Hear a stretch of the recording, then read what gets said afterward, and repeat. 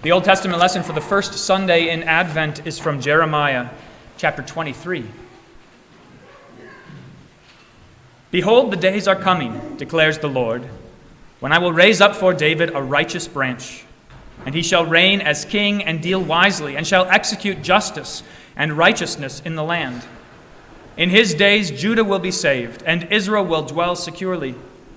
And this is the name by which he will be called: the Lord is our righteousness. Therefore, behold, the days are coming, declares the Lord, when they shall no longer say, As the Lord lives, who brought up the people of Israel out of the land of Egypt, but as the Lord lives, who brought up and led the offspring of the house of Israel out of the north country, and out of all the countries where he had driven them. Then they shall dwell in their own land.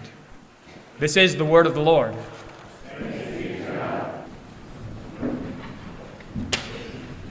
Watch, therefore, for you know neither the day nor the hour.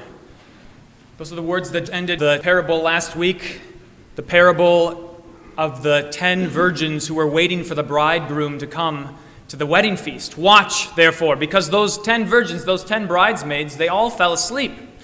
And 5 of them, being foolish, forgot to bring any extra oil for their lamps. It was a word of warning to end the church year last week. Make sure that you have enough oil. Fill your flasks so that your lamps can burn brightly. Watch and stay awake. Be ready. The church year ends with a word of warning, but the season of Advent begins the church year in a different way, with great hope.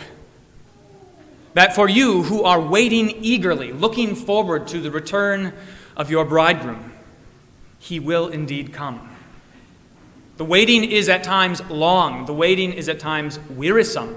And like those 10 bridesmaids, we grow drowsy, and we so easily fall asleep. We grow weary of the things of this life, and we look forward to that day when Christ will return and rescue us from everything that has gone wrong in our flesh and in the world around us.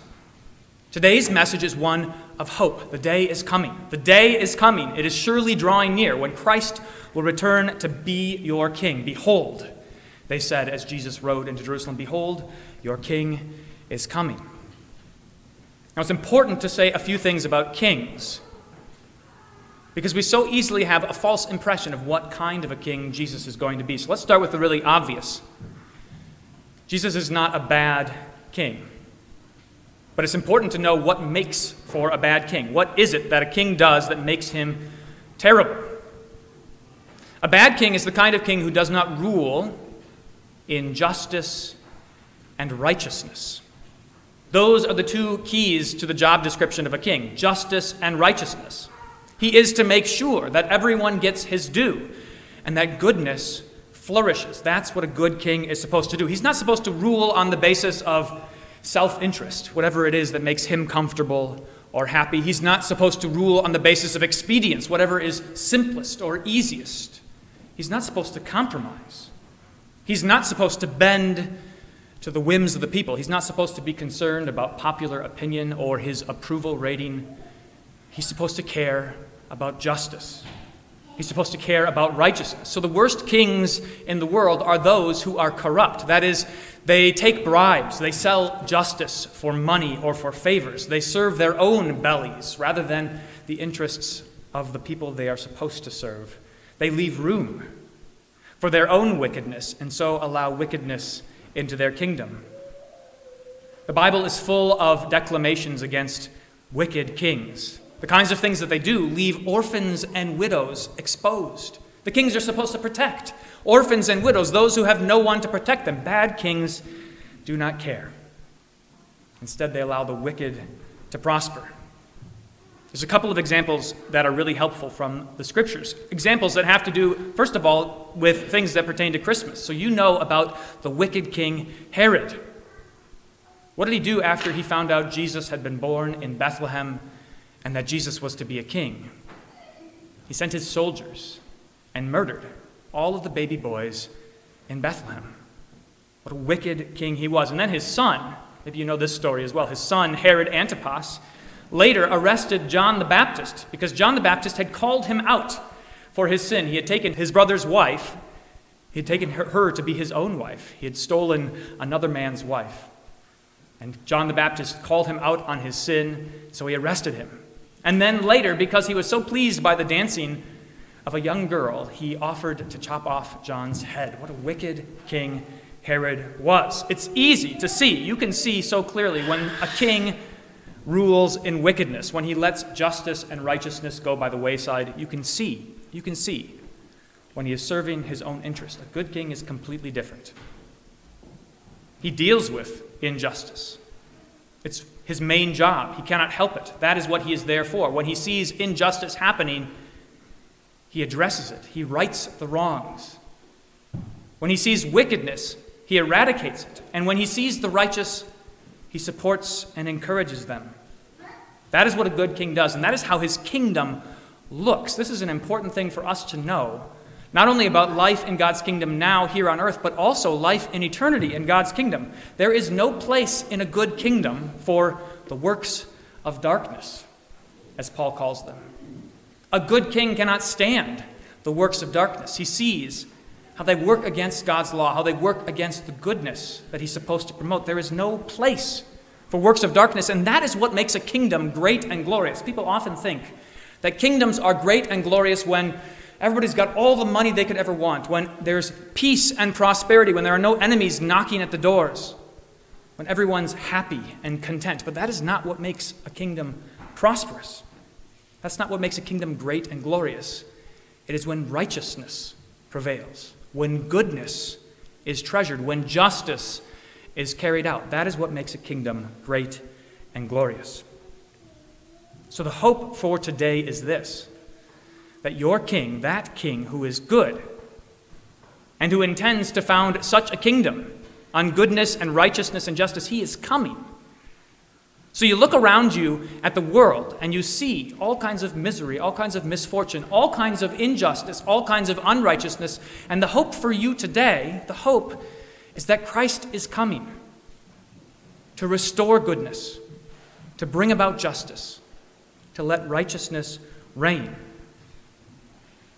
Now, the problem with hope is that it is one of those words that gets so easily co-opted by our world. It's kind of like love. Everybody uses the word love to mean whatever it is that they want it to mean, or faith, or believe. Maybe you see these kinds of sentiments around Christmas time. Just have faith. Just believe.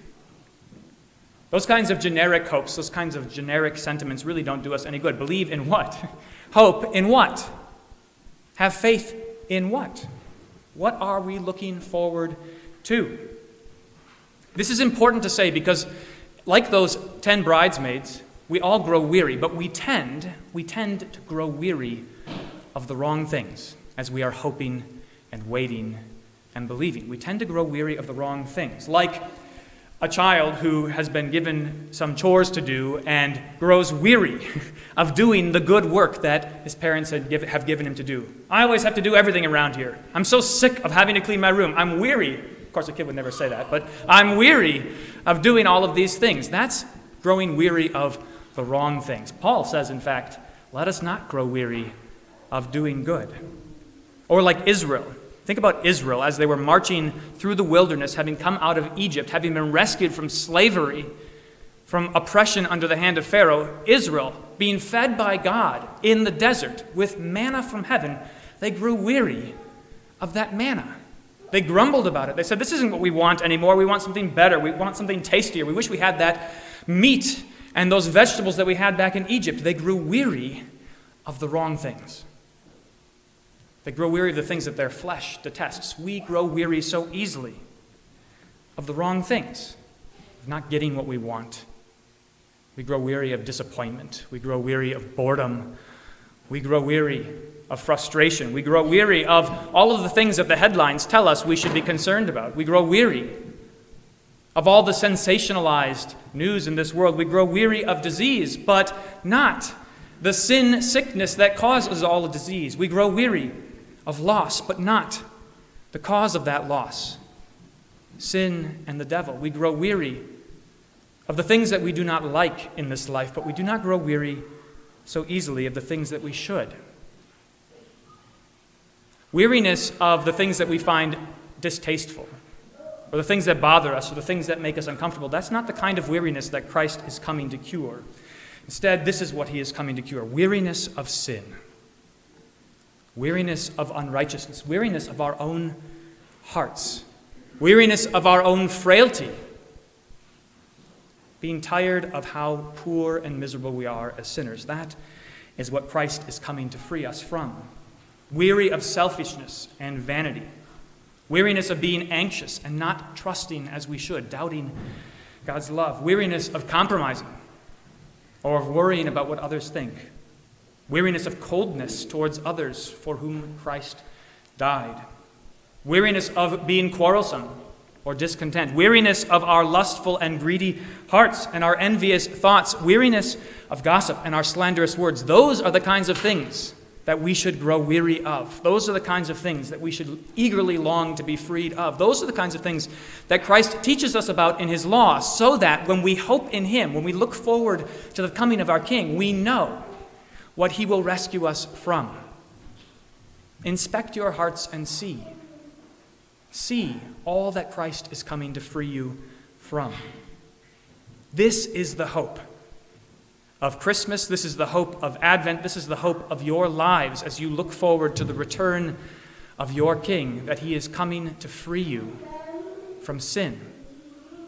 He's coming to make righteousness reign in your hearts. Otherwise, how could you and I enter into his kingdom, a kingdom in which no righteousness, no unrighteousness can be, in which no works of darkness can exist? How else could we enter into his kingdom unless he were coming to free us from sin, to bring righteousness to reign in our hearts? That is what he has come to do, to rule over your hearts, to take captive your thoughts, to make you like him, to turn you into little Christs who shine like his light in this world, so that you are fit for his kingdom. Listen again to what Jeremiah says. Behold, the days are coming, he says, when I will raise up for David a righteous branch. This is your hope. And he shall reign as king and deal wisely, and shall execute justice and righteousness in the land. In his days Judah will be saved, and Israel will dwell securely, and this is the name. This is the name by which you'll be called. This is your King. The Lord is our righteousness. Behold, your King is coming. He's coming to give his life for you, to die on the cross for you, to pour out his blood for you. He's coming to fill your hearts with his humility and love. He's coming because you are his most precious treasure.